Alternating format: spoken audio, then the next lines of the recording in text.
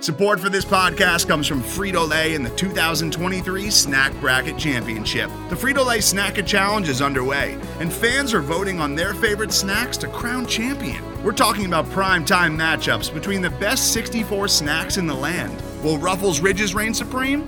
Can Doritos defend their dynasty?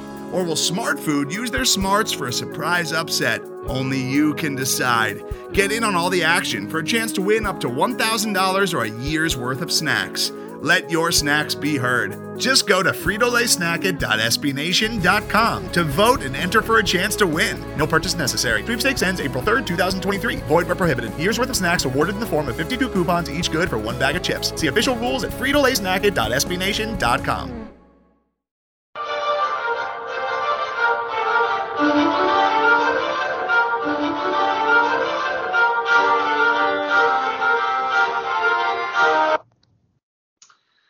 Hello, everybody, and welcome to another edition of The Only Podcast. I am your co-host, Sarah Norris, joined, as always, by my other co-host, Sarah Gender-Nalick. Follow us on Twitter at Sarah Norris and at SGender. And as always, follow the mothership at The Only Colors. It is Tuesday, December 22nd, and Sarah, for Christmas this year, MSU women's basketball senior Nia Clouden got in her bag.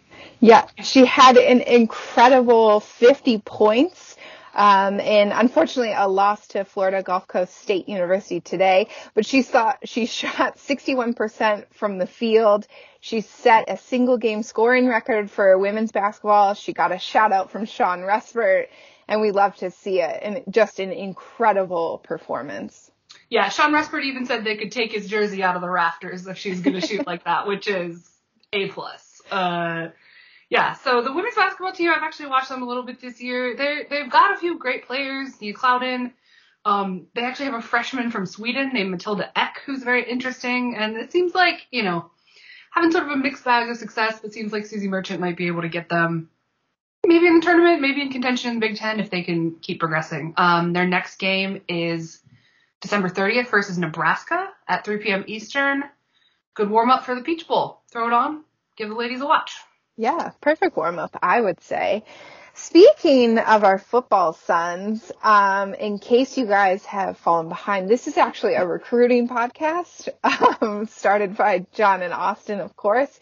And there's not a whole lot to update on from when the guys last spoke to you, but we did unfortunately not get Keontae Goodwin after some dramatic events on signing day. He ended up sticking with Kentucky. I can't really blame him. Obviously, we would have loved to have him at Michigan State, but I believe this is a program he was committed to since he was like 8 or something like that. So it was definitely a hard choice for him, but I think the longer he drew it out, the less and less chance there was that Michigan State would get him, and that proved to be the case. Yeah, and best of luck to him. We don't have any feelings about people choosing programs. The dramatics on signing day were like a little much if you're going to commit to the program you've been committed to since April, but whatever. He's like an 18-year-old child. Yeah, exactly. I mean, there's not much you can say beyond that. What I do find exciting is when we are in still for players like that, and eventually we'll get one, but considering, this is Mel's second year, it's not bad to be in the conversation and potentially flip someone who clearly had so much loyalty to Kentucky. So you'll love to be in the conversation, and we'll love it even more next year when we start getting more recruits like that. Another important thing to come out of signing day that we just wanted to touch on is the honorary first signee going to Tate Meir. It was an incredible gesture from the program. I didn't realize that Mel had recently seen him play and wrote down his name as somebody to remember. And so it was really a really good gesture, important for the community during this time. And you love to see it, and you love to see genuine connection there.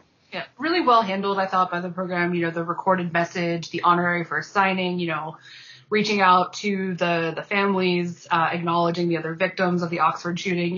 It was just like really, it seems stupid to say pitch perfect PR, but like that's what it was. People handle stuff like this really badly a lot. They don't do it with care and consideration. And so it's good to see that, like, the football communications program handled it really well. And I think it just shows like how ingrained they are in the community. And it wasn't just a gesture. It was somebody that Mel had his eye on. So awful circumstances, but really great to see from everybody involved. Yeah. The only other thing I personally would like to mention from signing day is we do love it that we signed a 5-star All-American kicker, Jack Stone. Our tiny ginger prince is going to be heading out after this season. Finally leaving Michigan State, which nobody loves to see that. I mean, the man kicked until his leg fell off. Literally fell off. So, it's good to see another, I guess they pick All-American kickers, but I saw that on his Twitter profile, and I was like, good for you. Plus, Jack Stone is just like a really strong kicker name. I haven't done much research into him, but if he wears rec specs, then watch out. We're in the next level. Another funny thing that happened on signing day is little-known coach Deion Sanders flipping the number 1 recruit, Travis Hunter, as a cornerback from Florida State to Jackson State. And if you've seen any footage of Travis at all, you can understand very quickly why he would want to play for somebody like Deion Sanders. And also it just kind of shows the strength of like the brand. And also when you talk about name, image, likeness and kind of evening the playing field a little bit. I think I read somewhere that the athletic department budget for Jackson State is $8 million. And Florida State is a lot more than that. But you give a kid a chance to get his name out there, which you can do at any university that's set up to handle that. And with a coach like Deion Sanders, I should hope that Jackson State is prepared. It sounds like they are. So funny story. It's fun to see, some parity. And then you look at Jackson State as an HBCU. And I don't know if you guys have seen any footage of their marching band, but it is incredible. I highly recommend checking that out. So it seems like a fun school. All the best to him. It was a good story out of signing day.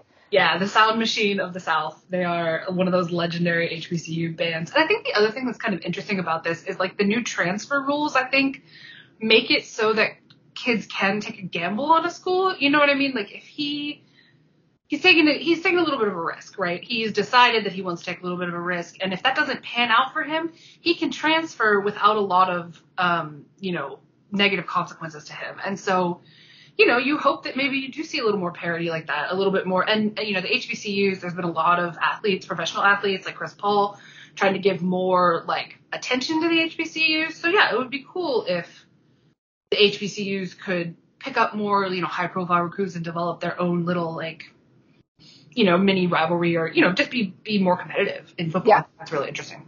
Yeah. Super fun. When we last spoke on this pod, we were coming off the Purdue loss, right?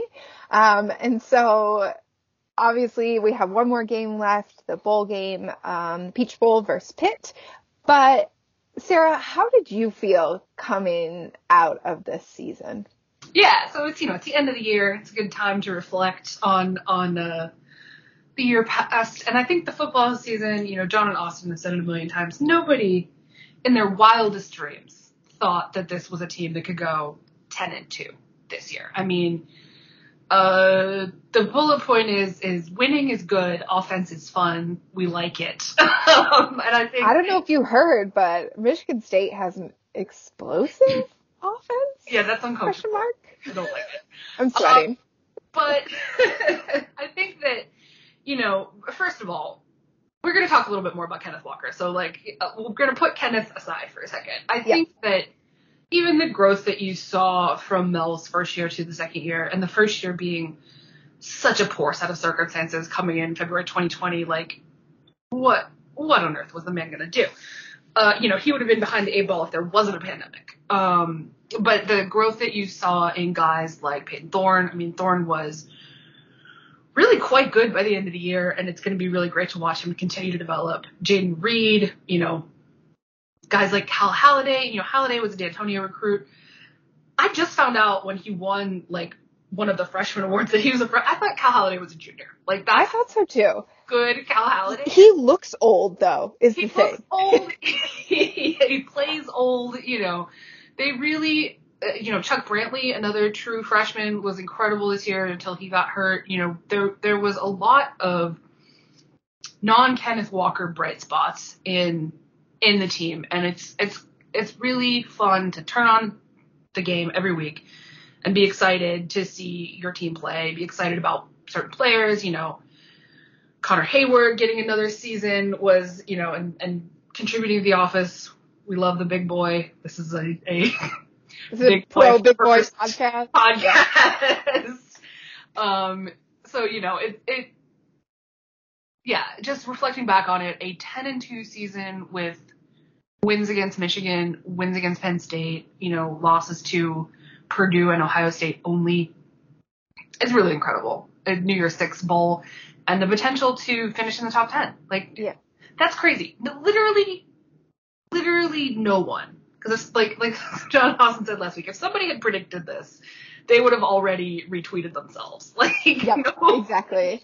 Thought that this was happening. And I was thinking about it a lot, and you don't realize how damaged you are until you see fun football again. So it was it wasn't just last year that was bad. It was the past couple of seasons where you could not score. There was 0 touchdowns. I mean, there were a few touchdowns, but not very many. And so it was you got down by 1 score, and the question became, what were we going to do? And that's really tough to tune into every week.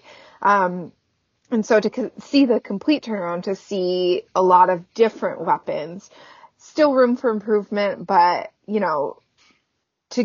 I thought maybe 6 wins this year if I was feeling really generous. All eligible would have been. Yeah, that great. was about it. And the other thing too is I remember watching the Miami game, and going into that, I was just okay, Miami may not be the Miami of old, but Miami is a name, and they had the good quarterback, and I was just kind of I'm going to use this as my litmus test. And oh my God, that game was fun.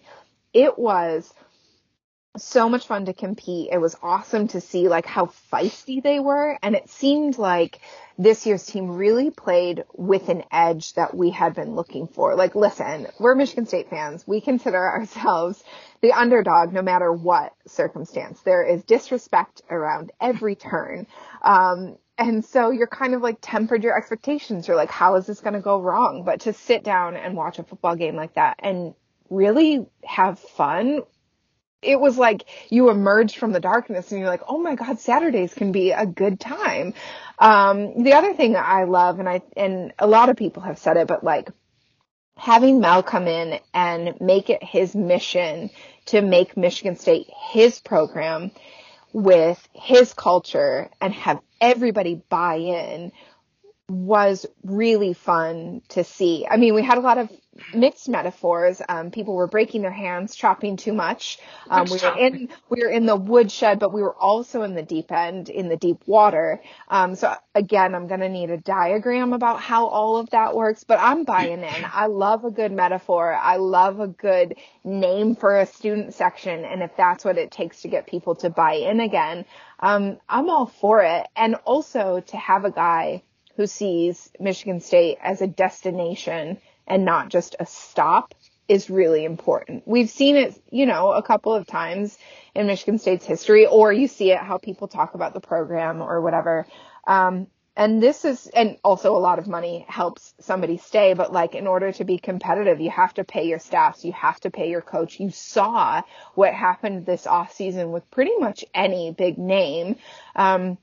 Everybody is moving around, and Michigan State did what it had to do to keep him, but knowing that Mel also believes in the school is really fun to see. Yeah, I hope Lincoln Riley and Brian Kelly sent Mel an edible arrangements, because it is very obvious that their agent went in and was I want Mel Tucker money or this isn't happening, which, congratulations, you're now the standard for what to pay college football. Right.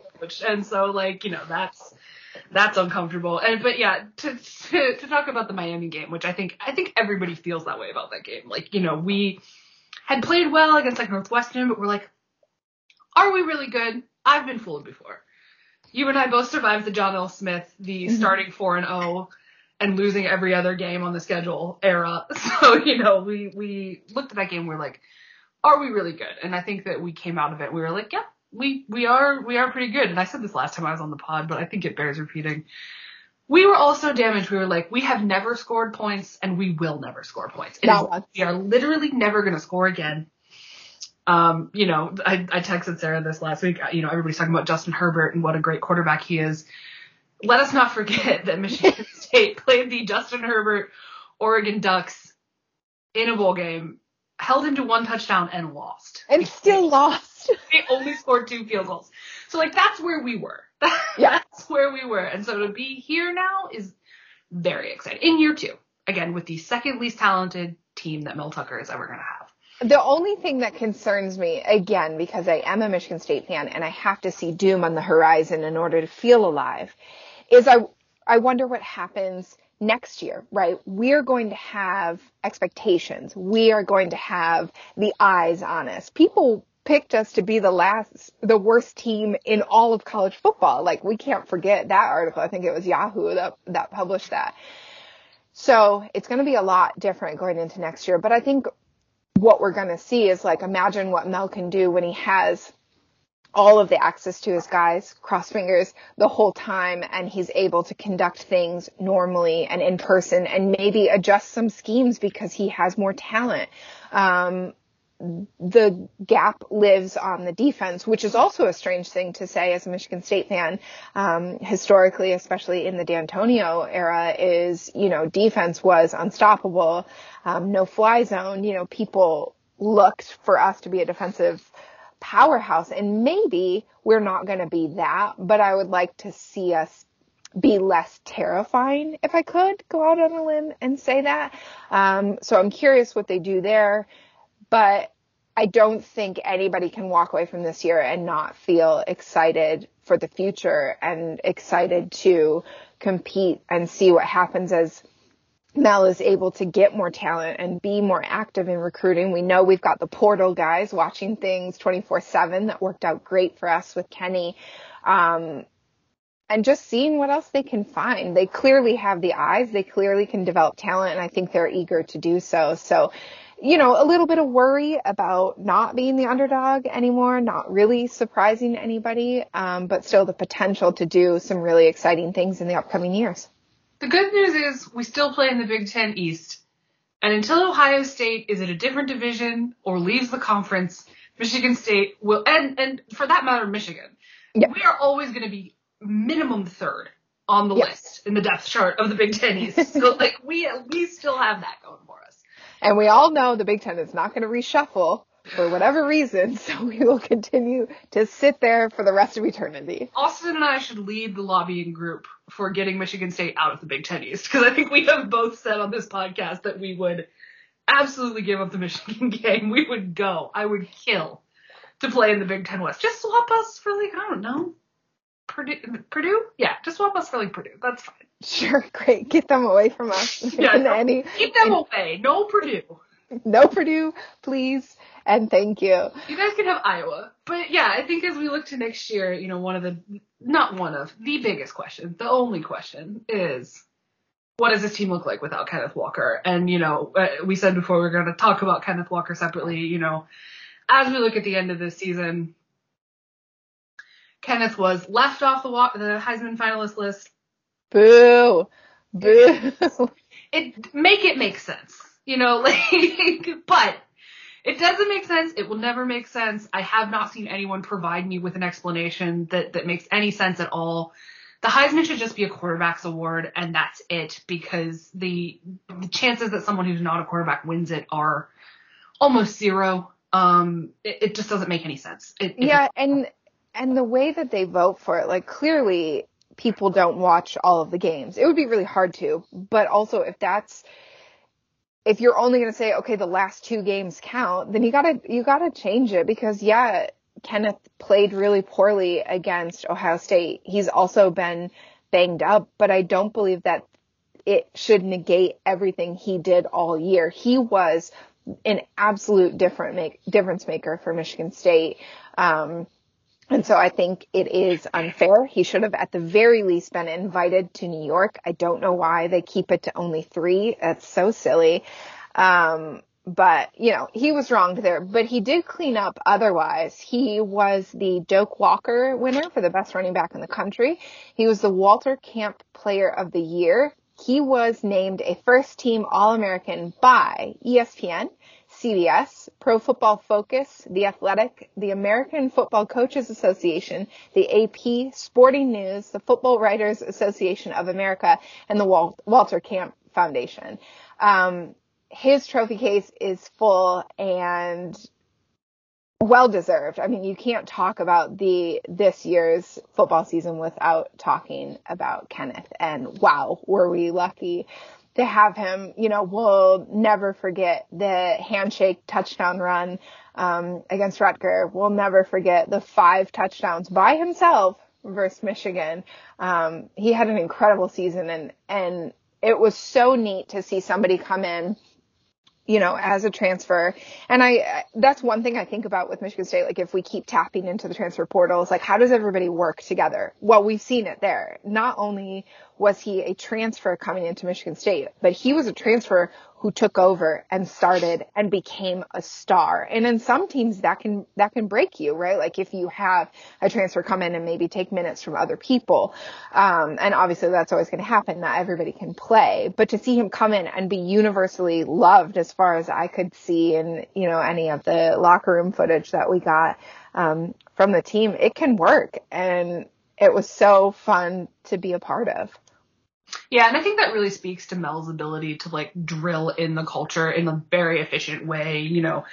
I think just about the Michigan game, the one thing I will always remember from this season is after he scored his 5th touchdown against Michigan, blowing kisses to the student section. That image is just burned in my brain, because I think that really expresses why it worked so well, because we were just looking for somebody to love, and Kenneth was right there for us to love. He and I think that he loved us for loving him.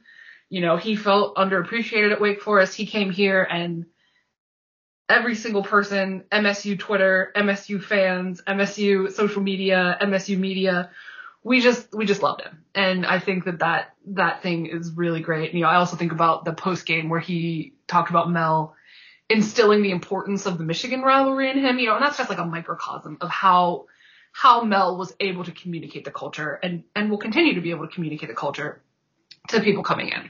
So, as we all know, our boy is going to the draft. He's not playing in the Peach Bowl. First of all, not one of you out there in Spartan land should begrudge him that. This is, for all intents and purposes, an exhibition game. Yeah, I want to win, of course. But I haven't seen much criticism, really any, thankfully. But go get your money. Go get your money. You did enough for us. And it also kind of gives us a peek into what the running back situation could look like next year, though we do have that Wisconsin transfer. So he absolutely, Kenneth has given us more than enough, more than we ever deserved, more than we will ever deserve. So this is not a playoff game. This is not a game that matters in any meaningful way. I mean, again, yes, we want to win. The guys are going to want to win. Mel's going to want to win. But especially for a running back, you get so much mileage. He was banged up.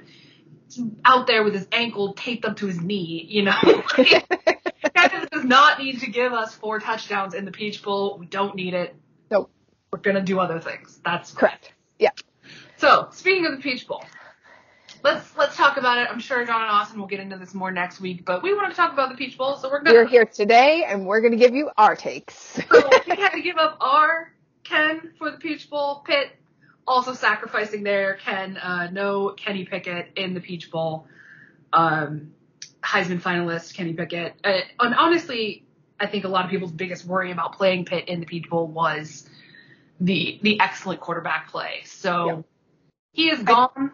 And we don't have to deal with that. We do not have to deal with that. And they also outlawed his fake slide, which I thought was hilarious. I think it's also hilarious they outlawed it, but whatever. That's just me. I was reading up on him a little bit today just to kind of see, what was going on there. And there were some rumors that he made his decision to sit out after Pitt's offensive coordinator randomly went to Nebraska. It's a move.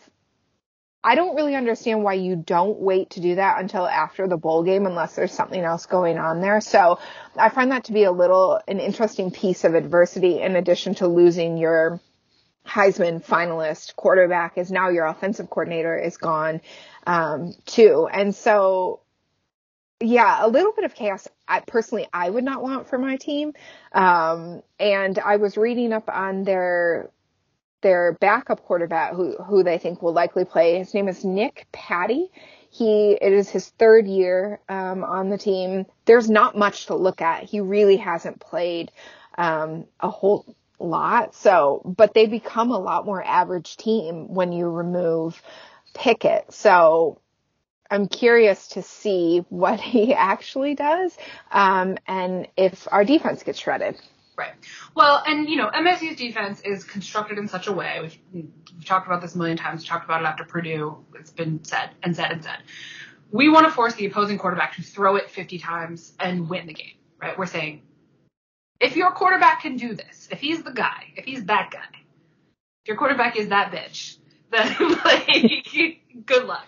Yeah. And, that strategy worked against almost every team Michigan State played this year. Mm-hmm.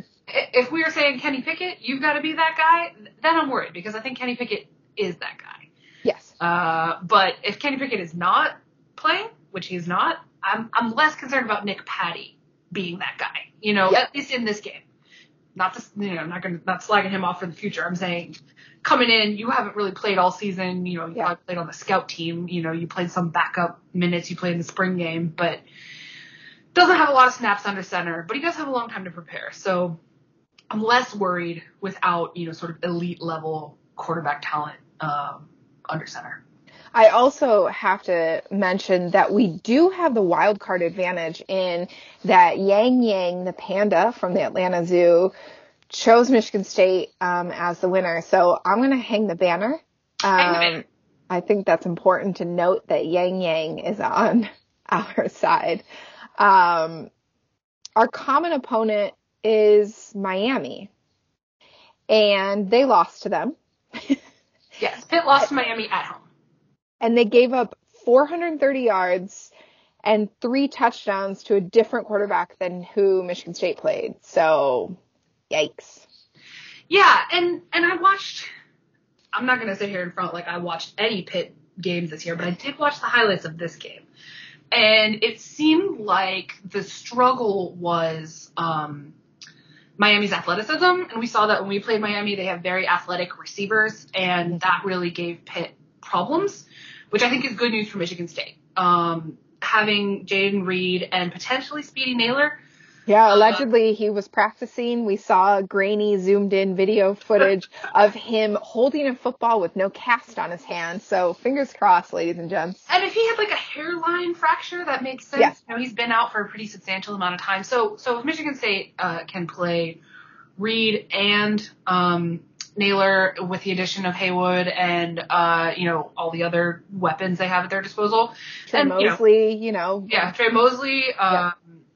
We've got a lot of guys. There's somebody else who I'm now forgetting who was good while Naylor was out. And here you go. This is your unresearched fact of the week. Somebody remind me who the hell I'm talking about. But yeah, I think Montory Foster, right? Montory Foster, yes. Yeah. Yeah. That is our friend. So yeah, Michigan State has a lot of athleticism and speed at the receiver position.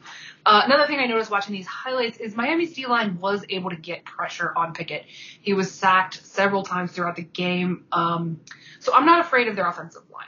I think that, our D-line is not top tier in the Big Ten, but we played Miami. I don't think their D-line was top tier either, so our ability to get pressure on the quarterback, I don't feel, it's not like playing Ohio State where I'm like, there's just absolutely, or even Michigan where I'm like, if the defense gets home once, it's going to be a freaking miracle. So I am not that concerned with our ability to get pressure on. And if Michigan State's defense is able to get pressure on, everything else in the defense works a lot better. The secondary situation becomes a lot more manageable. They're able to stop the run better. Yeah. Yep. I think a question mark, of course, will be who's going to get the carries at running back. And I think you look at Simmons, who pretty much played, what was it, like every third series or so, or the third quarter, he ended up playing a lot. He had like one scripted drive. Yep, exactly. And he played great. And maybe a healthy Eli Collins, I think we forget about him a lot, especially with how great Kenneth played. Everybody else kind of took a backseat. So I'm curious what we do there if we mix it up a bit. Though, I mean, if you have all of your weapons back at receiver, there's less pressure to run every time, of course. So we'll see what happens. Yeah, I think we'll probably see a lot of Simmons. That's just given that they were trying to like keep him in the rotation, although Collins was hurt. Maybe if Collins wasn't hurt, they would have tried to like rotate him in as well. Yeah. But I do wager that we see a lot of Simmons. And he was MSU's leading rusher 2 years ago. We forgot to drop this fact when we were reminiscing about Kenneth Walker, which is that he doubled Michigan State's total rushing touchdowns in his first game. Simmons, though he was MSU's leading rusher in 2020, actually did not have any rushing touchdowns. But that's not a slight on him. I think he is. That's a slight on that mess of 2020. I think he's more than capable, and I think Eli Collins is also very exciting, and I hope that he gets some, like split carries would be an ideal situation just to see how it goes. See what's out there. So, of course, you can't talk about Pitt without talking about Pat Narduzzi. It's the return.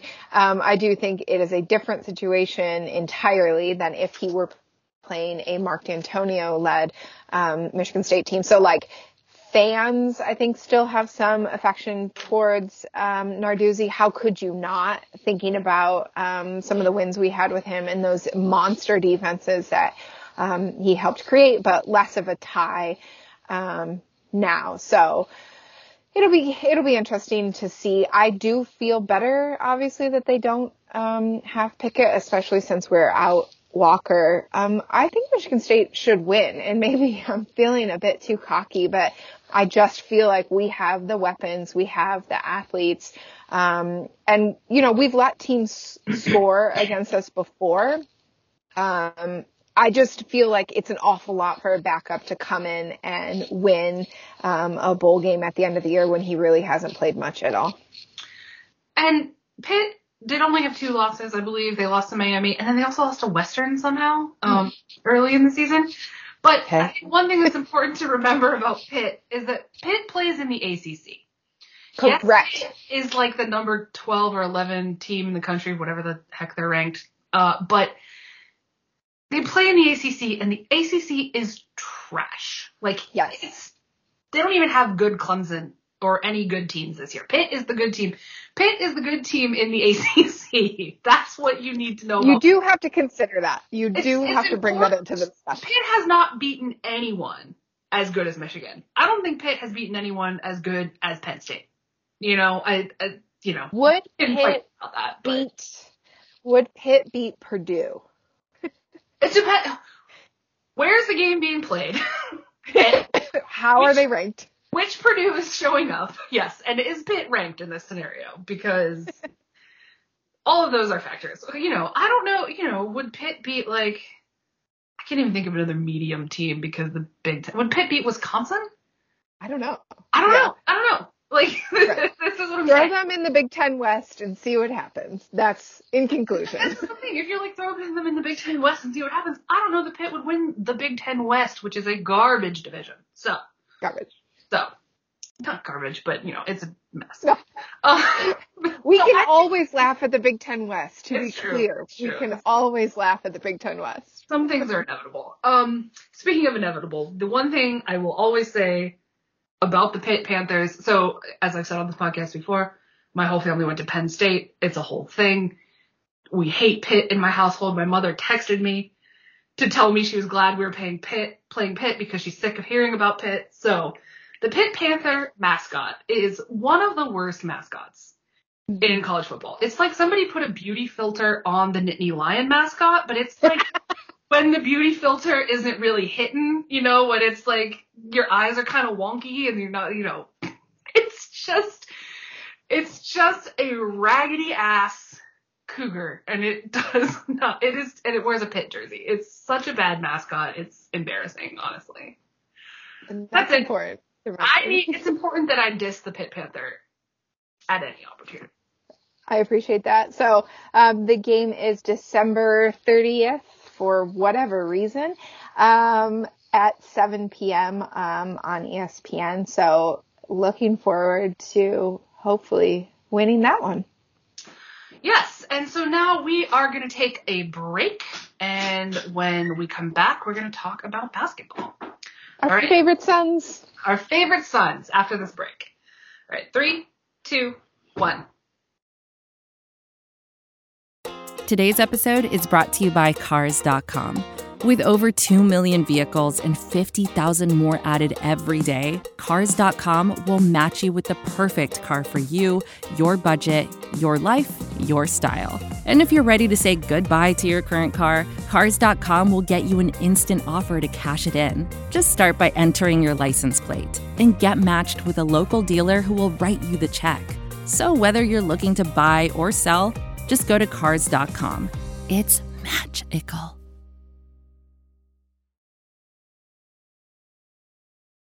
All right, and we're back. We're back, and it's basketball time. It's basketball time. It is favorite Sun time. And our favorite Sun, doing the thing we love the most, no work, and moving up one spot in the polls this week, up to 11. We'd love to see it. We love to see that they are on their finals break. They haven't played in 11 days, I believe it is. And it seemed to be like a much deserved break, though, with all of the COVID pauses across the country. I'm hoping mostly they just stayed inside where it's safe. They did go to the Pistons game on Sunday, but yes, they were in a suite, and we hope that no one coughed on them. Correct. So last time we were on the pod, it was literally immediately after the Kansas loss. The game was over. We jumped on to talk about it, and oh boy, were we fired up. We had thoughts. I listened to this podcast back again today, and let me tell you, this is why other Big Ten fans hate Michigan State. Like that podcast. Because that was a game, looking back at it, where we hung in with Kansas really well. And the favorite Suns disappointed us, and we were upset. So what we're going to do now is I've taken some notes about some players from that episode. Sarah has not seen these notes, so I'm going to read them back to Sarah, and we're going to get some reactions. These are my blind reactions to our too aggressive Kansas takes. Too aggressive Kansas doom takes. All right. Correct. We're going to start with our friend Jaden Aiken. Okay. And so I'm also going to say who said these things, so because we need to own our takes. This one is from you. And you said, for a first game, you have to assess people. And yikes is how I felt about that.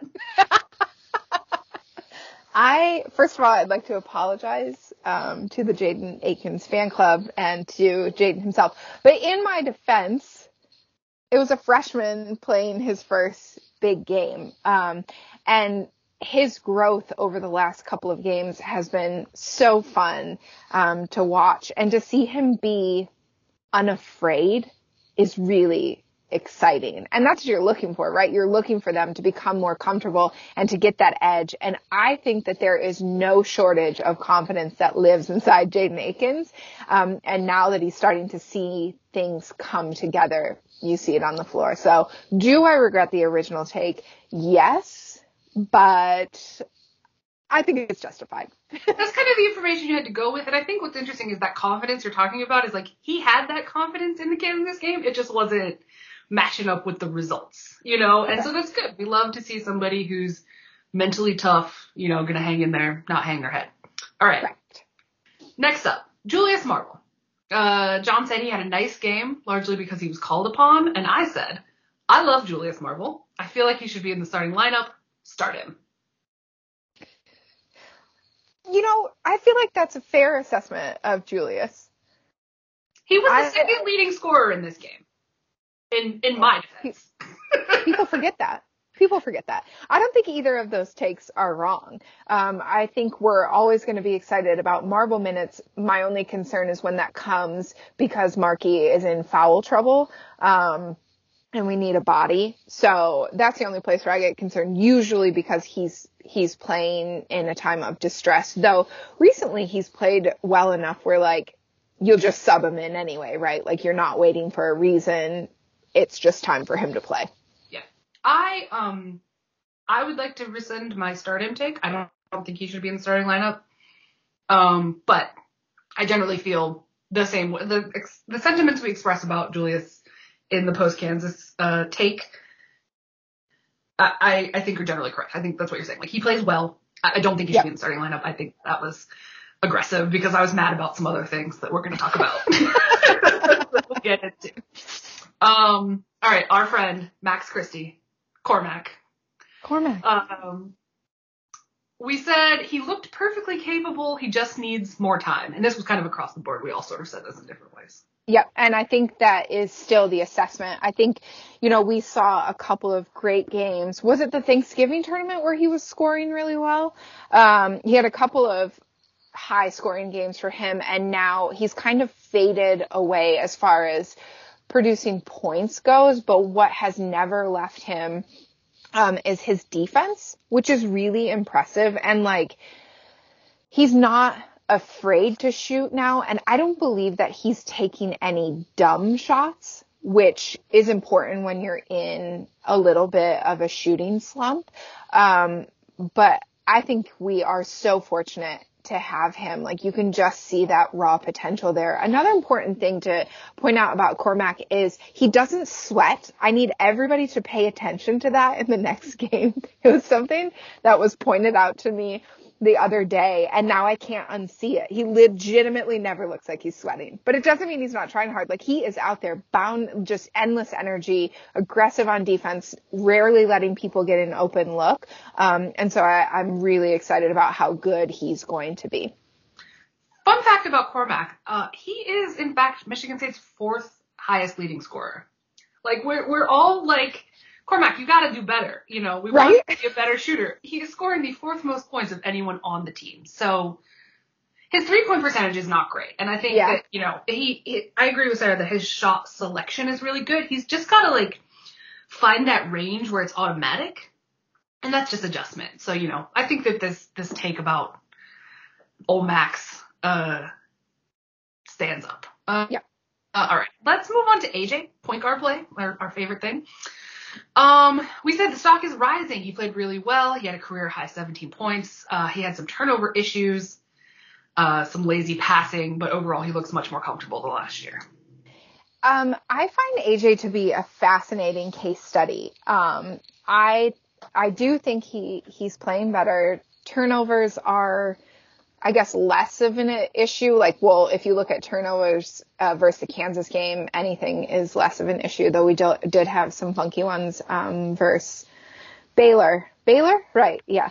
Anywho, my thing with AJ is that he always looks like chaos when he plays. And sometimes it's good chaos where, he has one of those crisp passes out of nowhere, and it's impressive. And then it can be bad chaos where you're just kind of like, who was that to, and what play did you see in your head? Because nobody else on the floor saw that same thing. So I think that's the only thing with him, is he still looks a bit frenetic. And I also think about, and I know my Tyson Walker takes were bad in that Kansas pod, but I'm sure you'll enlighten me. I think he and Tyson are very different players, very different energy, where Tyson has that cool, calm Cassius demeanor. I'm not calling him Cassius Winston. I'm just saying, like, the way he plays is similar as far as, like, his vision, his eye.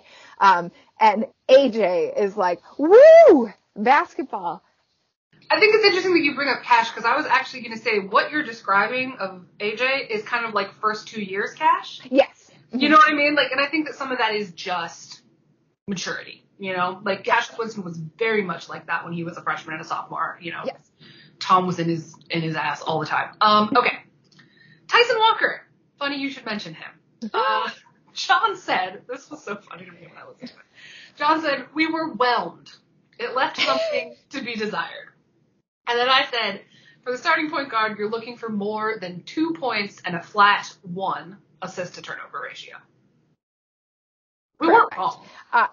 We weren't wrong. I think the criticism was justified, but thankfully we are really seeing the type of leader Tyson Walker can be. And I think while he is running the floor well, what's good for him is that he is starting to take his shots too, and not being afraid to step up and carry the team in times when we may be in a scoring drought. And he has given a couple of interviews recently where he said like he was trying so hard to learn the team and figure out where guys liked the ball placed, and he's worried about defense and all of that, which you want out of your point guard, that he forgot to shoot. Or he didn't feel like he should be shooting because there were so many other things that he needed to focus on. And now he's not afraid to take his shot. And so we're starting to see that all-around player where hopefully he doesn't have to be our leading scorer, but it is nice to have that asset and have him be unafraid to drive to the basket and draw some fouls. And it is so fun to watch him play, and it seems like he's meshing really well with the guys. It's important to note that this game that we're talking about here, these reactions, was literally the first game. We didn't have any tune-ups. Zero. Like, number one Kansas. Let's at Madison Square Garden, no less. Mm-hmm. And I think the thing about Tyson that I find really interesting is, like, this is going to sound goofy, but whatever. There was, like, a locker room video. I think it was after the Penn State game, and Gabe is out there, like, doing his thing, doing his dancing. But if you watch the video, Tyson is out there, too. It seems like Tyson, off the court, is doing what you're describing on the court. He is stepping into the center ring a little bit. I think this is still kind of at its core Gabe Brown's team emotionally and on the court. But I think that Tyson is finding his footing on and off the court. And I think that's going to be crucial to what this team's ceiling is. Tyson, this team, is it too early to say this? Whatever. I'm going to say it anyway. This team can go as far as Tyson Walker can take, though. Yep. That's a Tom Izzo team. It's just so much about point guard play. It's just so much. And he has shown that he has the skills and he has the ability. And I thought that he would be done after this year because I forgot how the new transfer portal works. Ideally, hopefully, we will get another year of Tyson Walker. And, that is very exciting. Yes, agreed. All right, our pal Marky, you said, I remain a little dubious on Bingham. He's waiting for the next step. I know we love it when he makes a 3, but why are you taking those shots? I stand by my 3 takes. I am less dubious now. I see the difference that has kind of shown up recently, right? Like, I think in Kansas he was a little bit unhinged, and we were talking about separating him and Gabe. And kind of like harnessing that energy, and making sure that they're able to play, 2 halves of a basketball game instead of like the first 7 to 9 minutes. And I think you've seen a lot of that growth recently with Markey. And he is aggressive. He loves to block a shot. We lead the Big Ten in block shots, which I love. But also what makes me laugh is he's never just like blocking it. It's always like, I am going to send this ball to Grand River. He is so much energy there, and he's really aggressive now, which I appreciate. And I have found, just in observing, a lot of teams are having a problem matching up with him. He is so lanky, allegedly bulked up every year. He's really difficult to guard, and so he is clearly a difference maker for this team. Do you know how many blocks he has this season? I do not. How many does he have? 31. Jeez. He's averaging close to 3 blocks a game. It's wild. Yes. Yeah. So I agree. I think, and you said you're waiting for the next step. I think he has taken that step. I think that he is focused. He is properly aggressive, not unhinged aggressive. And I think one thing you can say about this team, sort of in total since the Kansas game, is that they all play a hell of a lot smarter. Everybody has sort of gotten their head together. Yep. All right. Tightened up a bit, which is exciting. Uh-oh. Now here's what you came for. Me with my knives out for Joey Hauser. I said, end Joey Hauser experiment. I'm done. which was one take. But then you said, and then we had some other more generous points about Joey, right? Where you said maybe we are more critical of him because he was such a highly touted transfer. And John said Joey Hauser will in certain situations, like when the Wisconsin-style offenses come out, that's Joey Hauser time. And I said he can have a role on this team. If he was coming off the bench, I would be less annoyed about the whole thing. So I think that we were expressing there some of what we've come to think about Joseph over the past few weeks. Yeah. I think everything that can be said about Joey Hauser has been said. I think that we saw a better game from him recently. And I think we've all been frustrated with him, and I don't regret that. But what John said on the last pod really resonated with me in that enough. There's nothing more we can say. And I think that he has the potential he's never going to be our best player, but that's okay. I think there were years, like last year where, of course, it was Aaron Henry's team, but like what else did we have? And there was this desperation where it was like, he's not playing well. What is he doing out there? Why are we continuing to use him? We were searching for answers, and we thought he was going to be the answer, and he wasn't. But now the nice thing is we have a lot more talent. It doesn't have to be Joey Hauser's team, and it is not Joey Hauser's team, and that's okay. And I'm hoping now that we all can take that in and step back collectively and just appreciate when he has a good game. I think he played well versus Minnesota. 10-7 versus Minnesota. That's right. And that's what you want out of him. That's where our baseline should be. And if he's doing that, let's leave that there, right? If Joey Hauser is getting 10 points and 6-7 rebounds, 10, 12 points, 6-7 rebounds a game, and he's not fucking up on defense, fine. Yep. That is perfectly acceptable to me. And I think that for several weeks, we and the community were like, take him out of the starting lineup. Yeah. I have now accepted on December 21st, the year of our Lord 2021, that I will not argue with my Hall of Fame college basketball coach about who starts and who doesn't.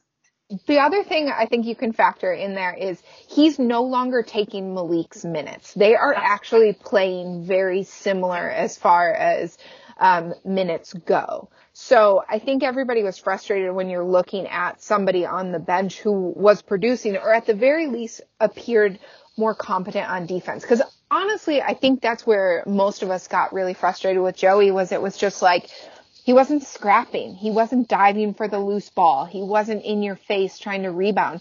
He wasn't really doing much. And I can only imagine when you're not playing well, like how difficult it is to keep your foot on the gas and be aggressive like that. So now that he and Malik are playing very similar as far as, timing goes, like in the Minnesota game, Joey played 25 minutes, Malik played 22 minutes, and Malik had 15 points and 9 rebounds, and Joey, had 10 and 7. They had a very even game. And so now that you're not losing as much with Joey on the floor, hopefully that continues, then it's okay. Like you said, I'm not going to argue with Izzo. He knows what he's doing. He has earned that from us enough, Right. Yeah. And I think that this is what we're talking about here. I think we have reset our expectations for Joey, and I think Joey has reset his expectations for Joey, right? Yep. Like that is the most important thing. Is that, and I think that he plays better now that first of all, there's some lift from the other players, like you mentioned. Yep.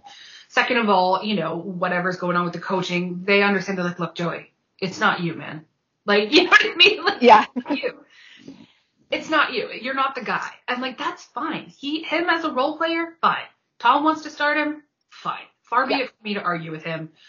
We love Malik in this house, but we will stand Malik. We have and we will continue to stand. Correct. But if Tom wants to bring him off the bench, and you can see why, he brings an energy, he brings an ability, he's hard to prepare for offensively, and he always has been, because you're like, I don't know, is he going to dunk it? Is he going to shoot a 3? Yep. Who can say? He, by the way, is the 3rd leading scorer on the team, our friend Malik. He has had a very good couple of games, which I love. 3-point shooting percentage is 62. Wow. Which is insane. Yes. Okay, so just a couple more guys to talk about. Gabe, we barely discussed Gabe. It took us 20 minutes of talking about this game to even mention Gabe Brown. Yeah. But when we did talk about him, you said, I want more from him as a senior. He should not be an afterthought in a game like this. I stand by that. And I will always look to him for, he's a senior captain. I will always look to him to be a presence. And I think we've seen him settle down a little bit. Recently, he had a really good game, against Minnesota, less good against Penn State. But I think what's nice is, I think at that point in the season, the first game, I was worried that if he wasn't scoring, where would we find offense? Malik was very spotty. He would score 25 points in a game and then score 2 the next game. So it was and we knew Joey wasn't scoring. I knew Max Christie was good, but Tyson wasn't scoring. So it felt very distressing to me when he wasn't scoring, because it was what do we do now? But as you start to spread things out a little bit, in the Minnesota game, we had 1, 2, 3, 4 guys in double figures, and that's great. I love an even offense like that, so it puts less pressure on Gabe. But still, I am going to look for him in leadership in crunch time. When we get to March, it is important to have seniors and juniors who have been there before. He puts himself in a position to be our emotional leader. He is going to be more outward, whereas I see somebody, obviously Malik is a polar opposite. He is very quiet. And they did a video together at the beginning of the year. If you haven't seen it, it is hilarious to hear Malik talk about Gabe. The first time they interacted, he was this guy was everywhere. He's kind of a spaz. I didn't know what to do. They're very different people, but you're always going to look for that pickup from Gabe. You're always going to look for him to be in your face, celebrating a dunk or being there for those electric moments. So I'll still want that from him. But it's nice to know he is not the only weapon that we have. He's our leading scorer, and I will say he played great in the battle for Atlantis, particularly the UConn game. Mm-hmm. And he did the thing that you want him to do, which is he made shots in big moments. He shot us out of were we down 6-7 in that game? Yeah. He came in and he shot us out of that situation. He's played, I think, he and Bingham, after this Kansas game, really, tightened it up. I think that from the two of them, they're doing more of what we would expect from them now. Yep.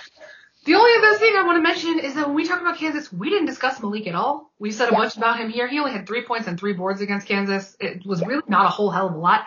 I don't know how much he played because I didn't remember to look at the minutes on the box score, but I think he played 21 minutes. Okay, so pretty decent.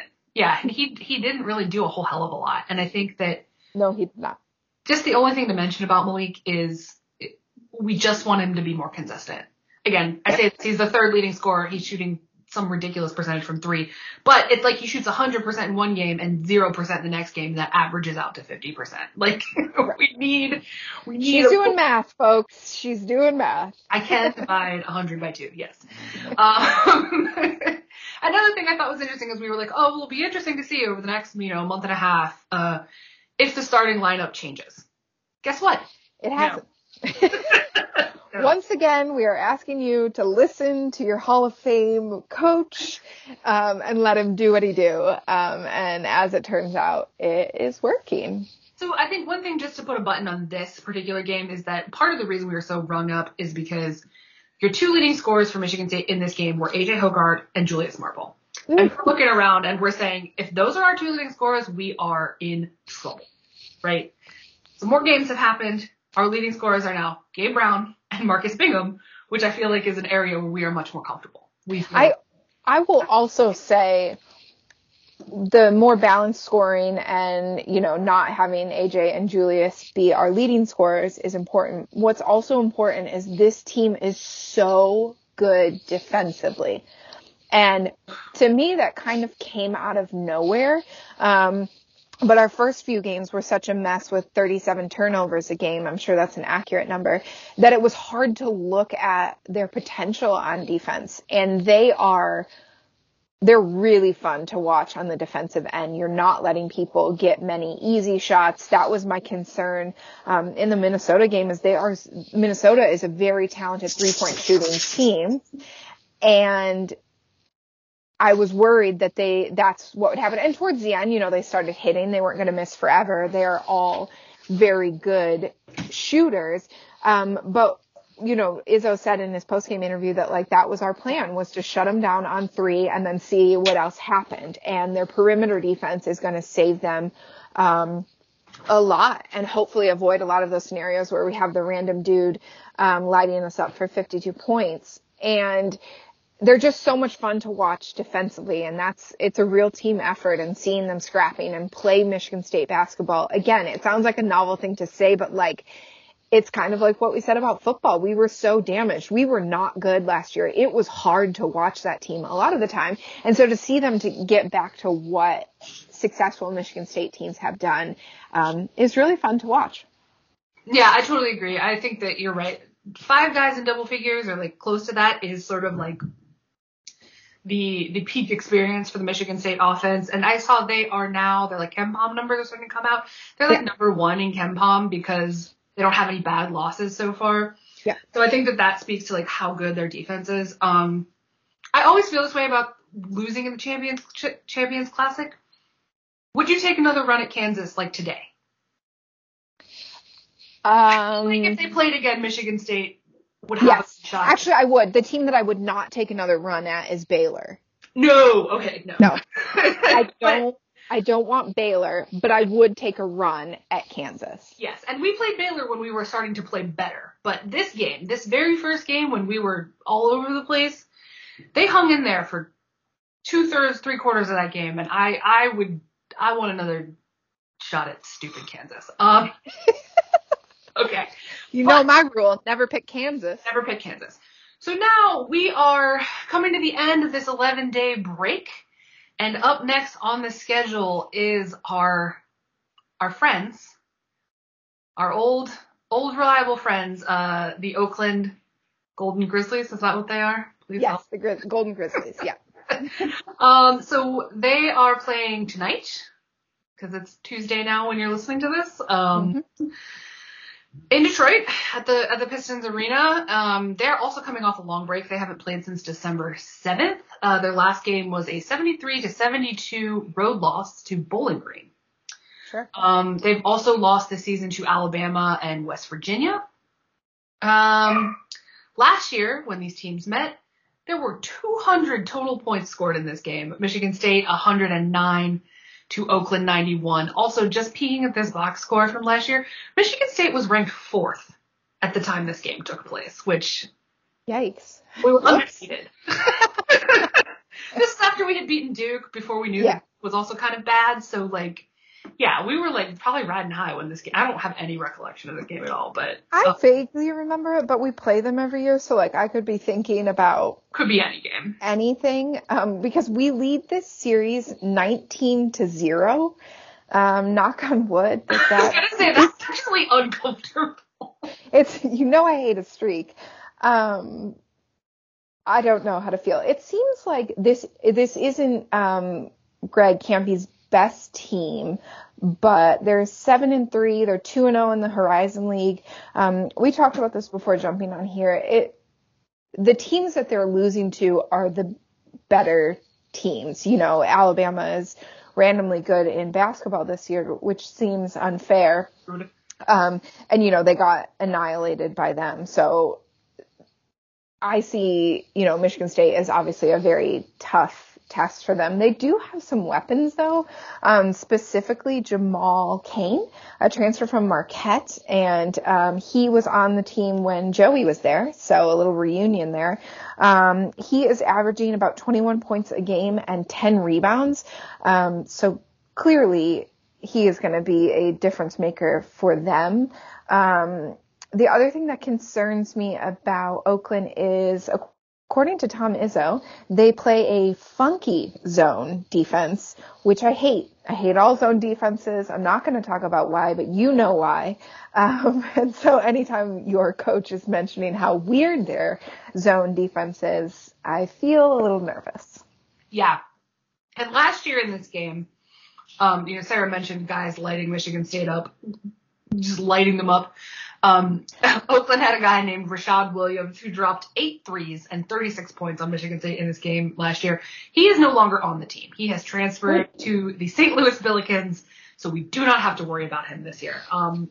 Oakland is not a great 3-point shooting team.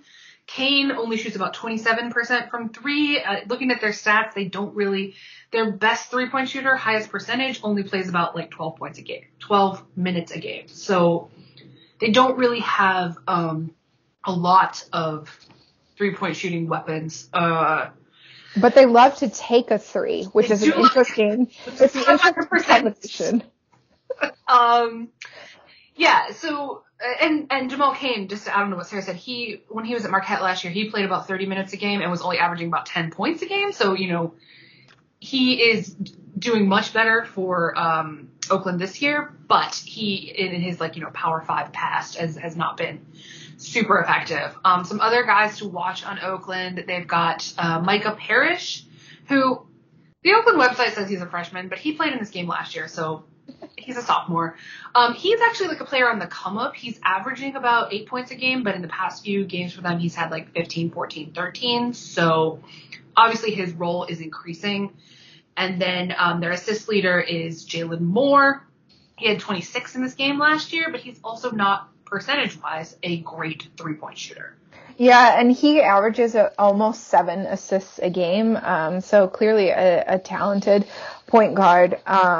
But yeah, I keep looking at the fact that they love to shoot a 3, but they don't make very many. So. No. Couple of other guys worth noting on the roster. Their blocks leader, Trey Townsend, also played in this game last year. He's a sophomore, averages like close to double figures for them. Interesting thing is that he is from Oxford, Michigan, and went to Oxford High School. MSU's been wearing the Oxford Strong patches on their warm-ups. You have to think maybe they'll do something before the game or at halftime tomorrow, especially because the game's in Detroit. And then another name you might recognize, our friend Braden Burke. Yep. Former Robert Morris transfer to Michigan State. He played 2 years at Michigan State. I didn't realize he played at Central last year, Central Michigan. And now he's with Oakland. Still not getting a lot of playing time, but just if you're trying to round up the game or looking at the roster and you're like, is that Braden Burke? Yeah. It is. So Oakland, they're not a great 3-point shooting team like we said a bunch. They also don't have a ton of size. Parrish is 6'5". I think Townsend is 6'6". So you feel like teams that are going to give Michigan State a hard time are teams with a really dominant presence in the paint, a great center, a, Trace Jackson Davis situation, or the guy from Purdue whose name I can never remember. Travion Williams? Travion Williams. Like those are teams that I'm afraid of, right? Yes. Because of their, for a lot of reasons, because of their center, right? Yeah. It doesn't feel like that's the situation here. It feels like Michigan State is going to have a size advantage. It also doesn't feel like this is a team that's going to kill us from 3. Again, please knock on wood. When we feel that, sometimes it goes the wrong way. So hopefully Michigan State takes advantage of that. To me, this feels like a great Joey Hauser game. He had a double-double in this game last year. This feels like Joey Hauser time. This feels like 10 points and 10 rebounds for our friend Joseph. I will take that. I agree. It should be winnable for Michigan State unless for some reason they get bogged down by the zone. But I just haven't seen that type of play from them yet this year. So I am hoping that with our size advantage that we'll be able to win easily. It would be nice. They're also coming back from a long break, which I don't know how that's going to go, but I think they're going to be excited about playing. Yeah. What is the name of the new Pistons arena? Little Caesars. I just keep wanting to say the Palace, and I know that that's not right. So no, it's not correct. And I was looking up a couple of things for this game, and then of course it led me to another game we played in Little Caesars Arena. But 'tis the season to be jolly, so we're not going to talk about another zone situation that we ran into. God, help it! I know this is where my brain goes. It's terrible. We've been wronged in a lot of ways. We have. So Oakland up next tonight. Hopefully, if you're listening to this on Tuesday. Yep. And I, for one, am excited to have Michigan State basketball back. I am ready for it. Yeah. All right. So we're gonna take another quick break, and then when we come back, we're gonna talk about other college basketball stuff, and then also answer some Twitter questions. So 3, 2, 1.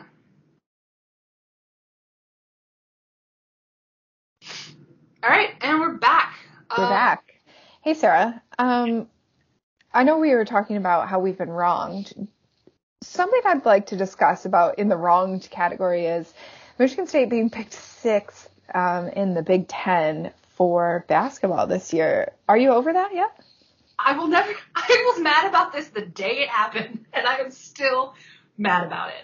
And it's not like this is like national media. This is Big Ten media who picked Michigan State to finish 6th. And like, we get no credit for being Michigan State. 0. None.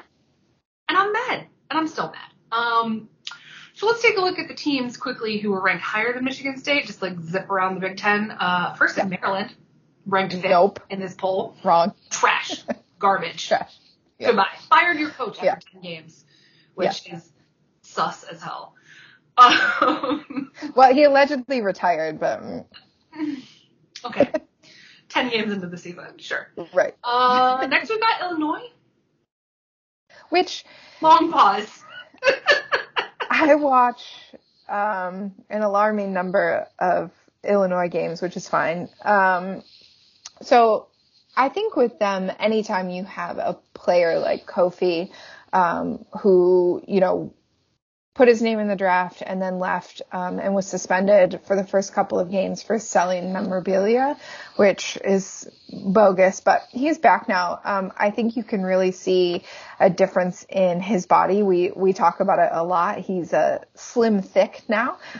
He looks like he's definitely getting NBA ready. They've had some injuries, and had a lot of inconsistent play so far, but there's a lot of talent there. It's just a matter of putting it all together. So I guess, I understand it. But they had a lot of changes in the off season too. So I think people just didn't know what to do with us.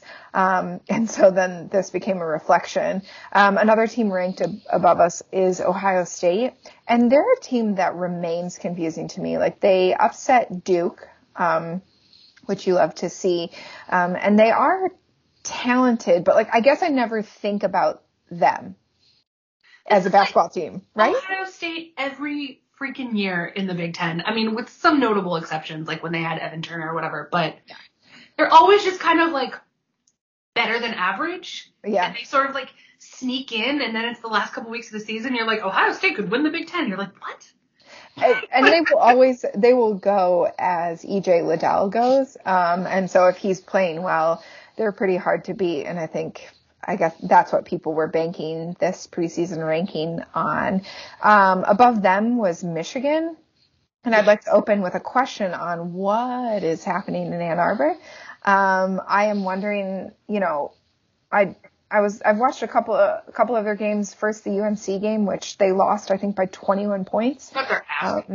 Yes. But delicately, they got whooped. And UNC is not good. I think Michigan is suffering from the time-honored tradition of announcing a contract extension and then followed that by a loss. But beyond that, they had, the bad combination of turnover issues, spotty point guard play, and bad shooting. And you're not going to win many games when all of those things are hurting you at the same time. They're also waiting for Hunter Dickinson to really take over, and they haven't really gotten him as involved as he should be when he's such a cog for that team. Musa Diabate, their very talented freshman, was out sick for a while, and they were clearly hampered by that. They really didn't play well when he wasn't playing. So, I think it was like a lot of preseason hype, and then they struggled early, but we've seen that happen to Michigan State before, so I understand it. It was just, interesting to see how quickly they fell apart at the beginning, and the interesting thing I think about the Big Ten season or schedule this year is that Michigan and Michigan State play each other twice in January. It seems like normally we do one kind of early and then one right before the Big Ten tournament. But this year we play our first game against them on January 8th. So, we may still be getting them while they're trying to figure things out. I'm confident we can beat them, regardless of if they're trying to figure it out or they're hyped up. But that's kind of what's going on over there. A little bit of a mess, but something they can figure out, I think. Yeah, and I think a lot of, and to Michigan's credit, let's not forget that they did win the Big Ten last year. Yep. Right? So sure. The problem with this ranking that I had is like they didn't return. They returned Dickinson. Yep. And they have the 2 highly talented freshmen. Sara mentioned Diabite, and then they also have Caleb Houston, 2 5-star freshmen. You know, so you think, okay, there's some talent there, but am I going to slander Juwan Howard on this podcast? Yes. The problem is you have a team that is entirely new in some ways. Your best player is no longer there. You know, the Livers is gone. So, you know, how does that offense work? And Juwan Howard just simply is not the kind of coach who deploys an offensive scheme to make the most of the pieces he has, right? Yeah. And so, like, I think that's what you're saying is they've got to get Dickinson more involved. You know, they've got to get those pieces to come together. Yeah. And this is not the NBA where you're just kind of like throw them the ball and let them figure it out, which is how coaching in the NBA works a lot of the time. You're not out there like deploying a scheme and running plays, and especially in the Big Ten, especially in a conference that has such great coaches, such high levels of center play, such high levels of guard play. You know, you're gonna have a hard time unless you figure out how to cope with that. And like, this Michigan team is not a vintage John Calipari Kentucky team or a Coach K Duke team where it's just, or even a UNC team, right, where it's just like, we can put 3 NBA players on the floor every night. And that's not to say there aren't 3 NBA players on this team. I don't know. But it's not that kind of situation where the talent level is just so high that they don't have to do anything else. So. Yep. And then picked to win the Big Ten was, of course, Purdue. I was just looking, and thankfully we do not play them until the end of February. I don't think there are, and we only play them once. So good for us. I don't think there's anybody that can argue against picking Purdue, though it was funny that they lost their only game ranked number 1 to Rutgers. I will laugh at that for the rest of time. They are very talented. Also at home for Michigan State. Okay. Because I hate Mackey. Correct. But like we mentioned before, they are incredibly talented. They have Travion Williams and Zach Edey. Zach Edey is terrifying. Like, I don't even understand how he's moving around out there. Like, he is so tall and he's so skinny, and he's very good. So I'm not looking forward to playing them. And they are obviously the best team in the Big Ten right now. Yeah, agreed. And I think the one thing that Purdue unfortunately has, they have Zach Edey, they have Travion Williams. Matt Painter is still their coach. So. That's true. Again, look, sorry about that, guys. I will slander your coach on this podcast. Turns out that's what I do. So yeah, teams not on this list. Minnesota? Yeah. Good question mark? Minnesota is fascinating. I think we played them at the exact right time where they really haven't settled into their group, but like we remain their only loss. They went to Michigan and beat them by 10. So I think that they are such an perimeter shooting team that, and our defense was so stifling on that day that like they are not going to beat you if they're not hitting those shots. And not everybody has the defense that we do. So I'm really curious to see how things end up for them. I'm looking at who they've played and like not a ton of big names so far, but still going and winning on the road at Michigan is a big win. They've really kind of had a cupcake schedule. So it could be a situation where they just haven't played anybody yet. And we will see in January, when they resume Big Ten play, like they play Illinois, on the 2nd of January. So you'll see pretty quickly what they do. And then they play us again on the 12th. So I'm curious, how we look at home against them. But so far they're surprisingly good, but I'm going to remain a little bit skeptical until they get into Big Ten play consistently and we see how they match up. And they really only play 6 guys. I think that's the thing about them is like, can they play 6 guys and still compete in the Big Ten in February? I think that's the real question. Or can they start to play some of these other guys more? Because Jamison Battle, I'm just looking at it now, is averaging almost 38 minutes a game. Peyton Willis is averaging almost 36 minutes a game. Stevens is about 35, and then Luke Lowe is about 34. So they've got 4 guys that they are really running ragged. out Yeah. there. And eventually that's going to come back to bite you. And my guess is towards the end of January. If I were to place a bet on it, that's what I would say.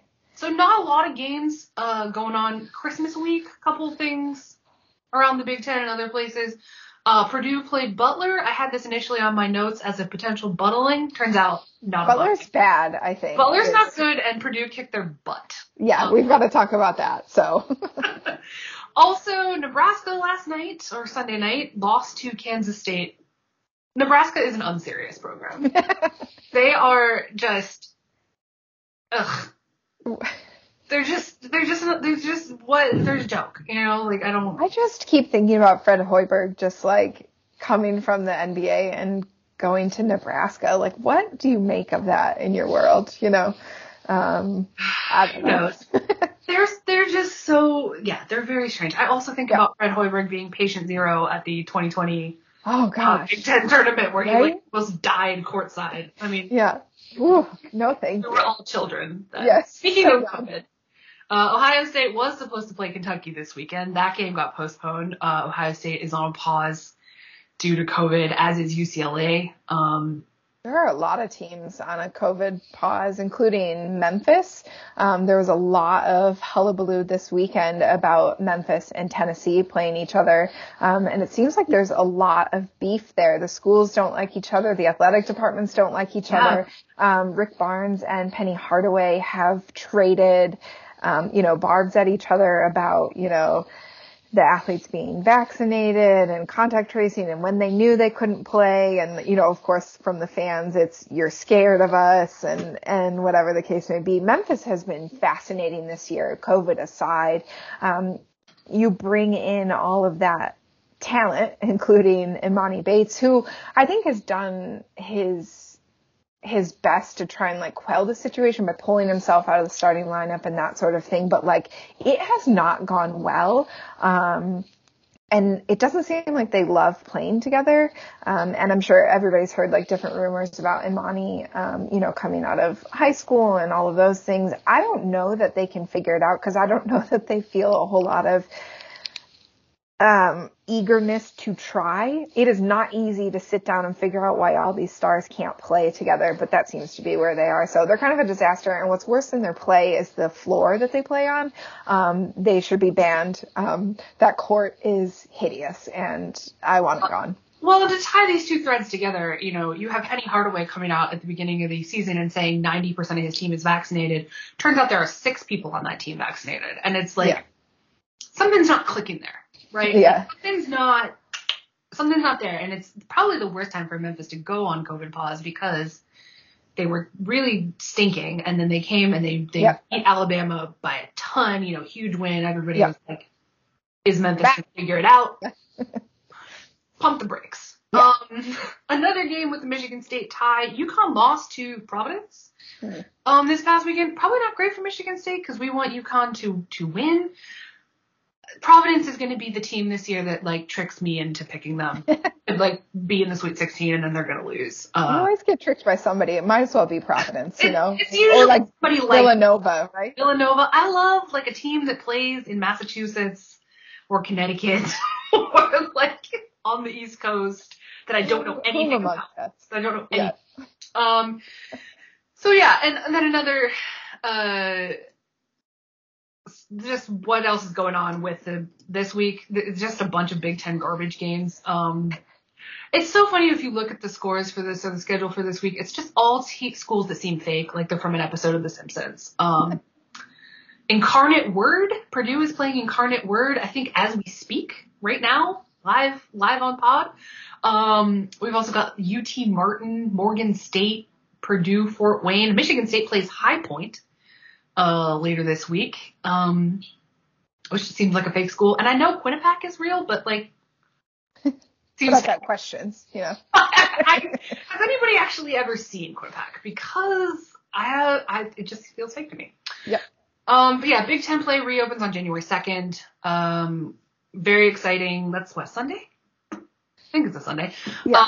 There's a lot of good games that day. Michigan State is at Northwestern, probably not going to be one of them, but there are some other interesting matchups in that weekend. And then we're in Big Ten play in earnest. It's all Big Ten all the time. It's all happening. All right. Speaking of the holidays, we are going to wrap up with some questions from Twitter. We got some good ones. Sarah, do you want to kick it off with a couple? These just tickled us. We just like them. Yes, I'm going to start with a hard-hitting one, and this comes from Mark Vanderhoff on Twitter, and he asks, why is leaving the S off Rutger always hilarious? And I can't even ask the question without laughing. It is funny. It will never not be funny. I have a really hard time saying Rutger. I think I go too hard on the T, but I regret nothing, and they will always be Rutger to me. Yeah, we don't grant them the S, even though they beat us in football, It doesn't count. It doesn't count. I have another one, real time. How could anyone, this comes from Zach Brooks on Twitter, and he said, how could anyone not love Jaden Akins? And that's an important question. It's true. He's just, we talked about him a lot earlier, but, he's just having fun. I think that he is next up for, Michigan State Twitter fave. He's just, everybody loves him. And rightfully so. He's great. Yeah, that's true. So, but now this is the question we're going to talk about more. From Jason Fry on Twitter, he said people that we hate the most, 2 top 5 lists, U of M and non-U of M, which means the brand is strong. We are petty, and we will stay petty. We will stay petty so we don't have to get petty. But we're going to phrase this as people we hope get coal from Santa and step on Legos in their bare feet. Correct. I think we're going to start with our non-U of M people, and we're going to do a little draft back and forth. Sarah's going to pick one, I'm going to pick one, and then we'll do any honorable mentions, and then we'll talk about people from the University of Michigan that we think should be on the naughty list. So, Sarah. That's true. And the thing you have to know about me is I hold grudges like nobody's business. And so when I was thinking about this question, I actually had more non-U of M players that I had grievances against because that's how I do things. And the first one, I'm going to go way back in the archives. And this one I did not share with you, Sarah. Great. And this may be pre your fandom. I might not even know who this is. You might not. This was junior high. Sarah has been holding on to this grudge since the national championship game, and that is Teddy Dupay from Florida. No. He tripped Mateen. Oh, he's the one that tripped. Yes. So I have never forgiven him. And so yeah, he's the first pick for me. I think that's totally valid. This is also a deep cut, and it's also basketball related. Not as deep as Teddy Dupay, but does go back. It's JJ Redick. Yes. If you know, you know. If you think that JJ Redick is just like some guy who comes off the bench and shoots threes in the NBA, educate yourself. He also writes poetry. Just, when JJ Redick was in college, he was the most annoying. Yep. The most frustrating. There was a game, Michigan State played them in the regular season in 2004. Mm-hmm. And the man could not miss. I don't know what his stat line was for that game, but he made about 100 threes, and I'm still mad about it. So there you go. That's true. My next pick is going to be also outside the Big Ten, still basketball. Let me know if you want a football one. I also have that. It's going to be Tyler Hansbrough from North Carolina. I don't think I have to expand on that a whole lot, but the 2009 Final Four, the championship game when we got run out of the building, he was also a really irritating player to watch play. And so I would like him to step on a Lego. Great. I'll go for a football one, and I think you can agree with me on this. Yes. It's Brady Quinn. Oh, yeah. Look, either you were at the 2006 Notre Dame game or you weren't. Brady Quinn apparently is still traumatized by that game. He hates Michigan State. To this day, has spoken about how he hates their fans, and honestly, it's for that he goes on this list. What a baby. That's correct. How many have we done? 4? 4. Do you want me to end with a football? Do whatever you want. We'll do a couple honorable mentions at the end. So okay, I'll save that one for an honorable mention. I'm gonna go into the Big Ten, because if we don't have this name on our list, what are we doing? I'm going to go Brad Davison, and I've had enough of him. And I think everyone in the Big Ten, and I think even if you ask some Wisconsin fans, they would agree with you that we've had enough of him. We said it the last time we were on, get a job. Goodbye. It's true. Yeah. I've got another Big Ten, Taylor Battle. I had him too. Yes. I didn't have to endure that trauma. Thank you. No. Jared Abradaris, former receiver for Wisconsin. Just a pain in the ass for years. Yeah. A lot of Wisconsin on my list. And I was going to say Russell Wilson. He knows what he did. He does. And then lastly for me, Grayson Allen. Unpleasant. Yeah. The last one for me is going to be Giddy Potts. I was told not to put him on the list, but he hurt me. And so I will put him on the list. I didn't tell you not to put him on the list. That's true. I considered him, and I decided I wasn't mad at him. Another person we didn't mention, though, Aaron Kraft. Yes. Honorable. Yeah. Because, again, just someone who just annoyed the hell out of me forever. Yeah. For eternity. And then he went true. Or whatever. Yeah. And now to U of M players that should receive coal. Sarah, you go ahead and kick us off. Oh my God. I don't know how to pick. Okay, I do know how to pick from this list. Number one with a bullet, Taylor Lewan. Yes. Why are you like this? Why are you like this? You deserve it. You deserve every ounce of pain you had this year. He's the epitome of why they're terrible, in my opinion. My number one is going to be Xavier Simpson. Even though he is Cassius Winston's son, he still deserves to be on this list, in my opinion. My favorite thing about Xavier Simpson is his name was spelled with an X, and then like midway through college, he just decided to change it to a Z. Sure. And I don't know why. I don't know either, and I'm not going to research. I'm just going to add it to the list. I don't know. Yeah. Another person who has dealt me more trauma than I deserved, Mario Manningham. Sure. Yeah. Goodbye. Yep. Again, that's just a personal, I had to endure a game that brought me a lot of misery, and I didn't enjoy it, so. That's fair. I'm going to throw John Teskey on the list. Ooh. Yeah. Uh-huh. Yep. Oh, sorry. Nobody can see me pantomiming shooting a bow and arrow, which is what dumbass did all the time. I think I'm going to go someone from that same team, which was very hateable. I think he was on this team. And that is the Death Eater himself, Iggy Razdakis. Truly, there's a lot of reasons to dislike him, but, like, for me, number one is his stupid Death Eater tattoo. Like, buddy. Yeah. That's not the good side. Sarah doesn't know anything about Harry Potter, so this is lost on her. But for those of you in the listening audience. That's true. I think honorable mention, I'm going to go Mo Wagner. Valid.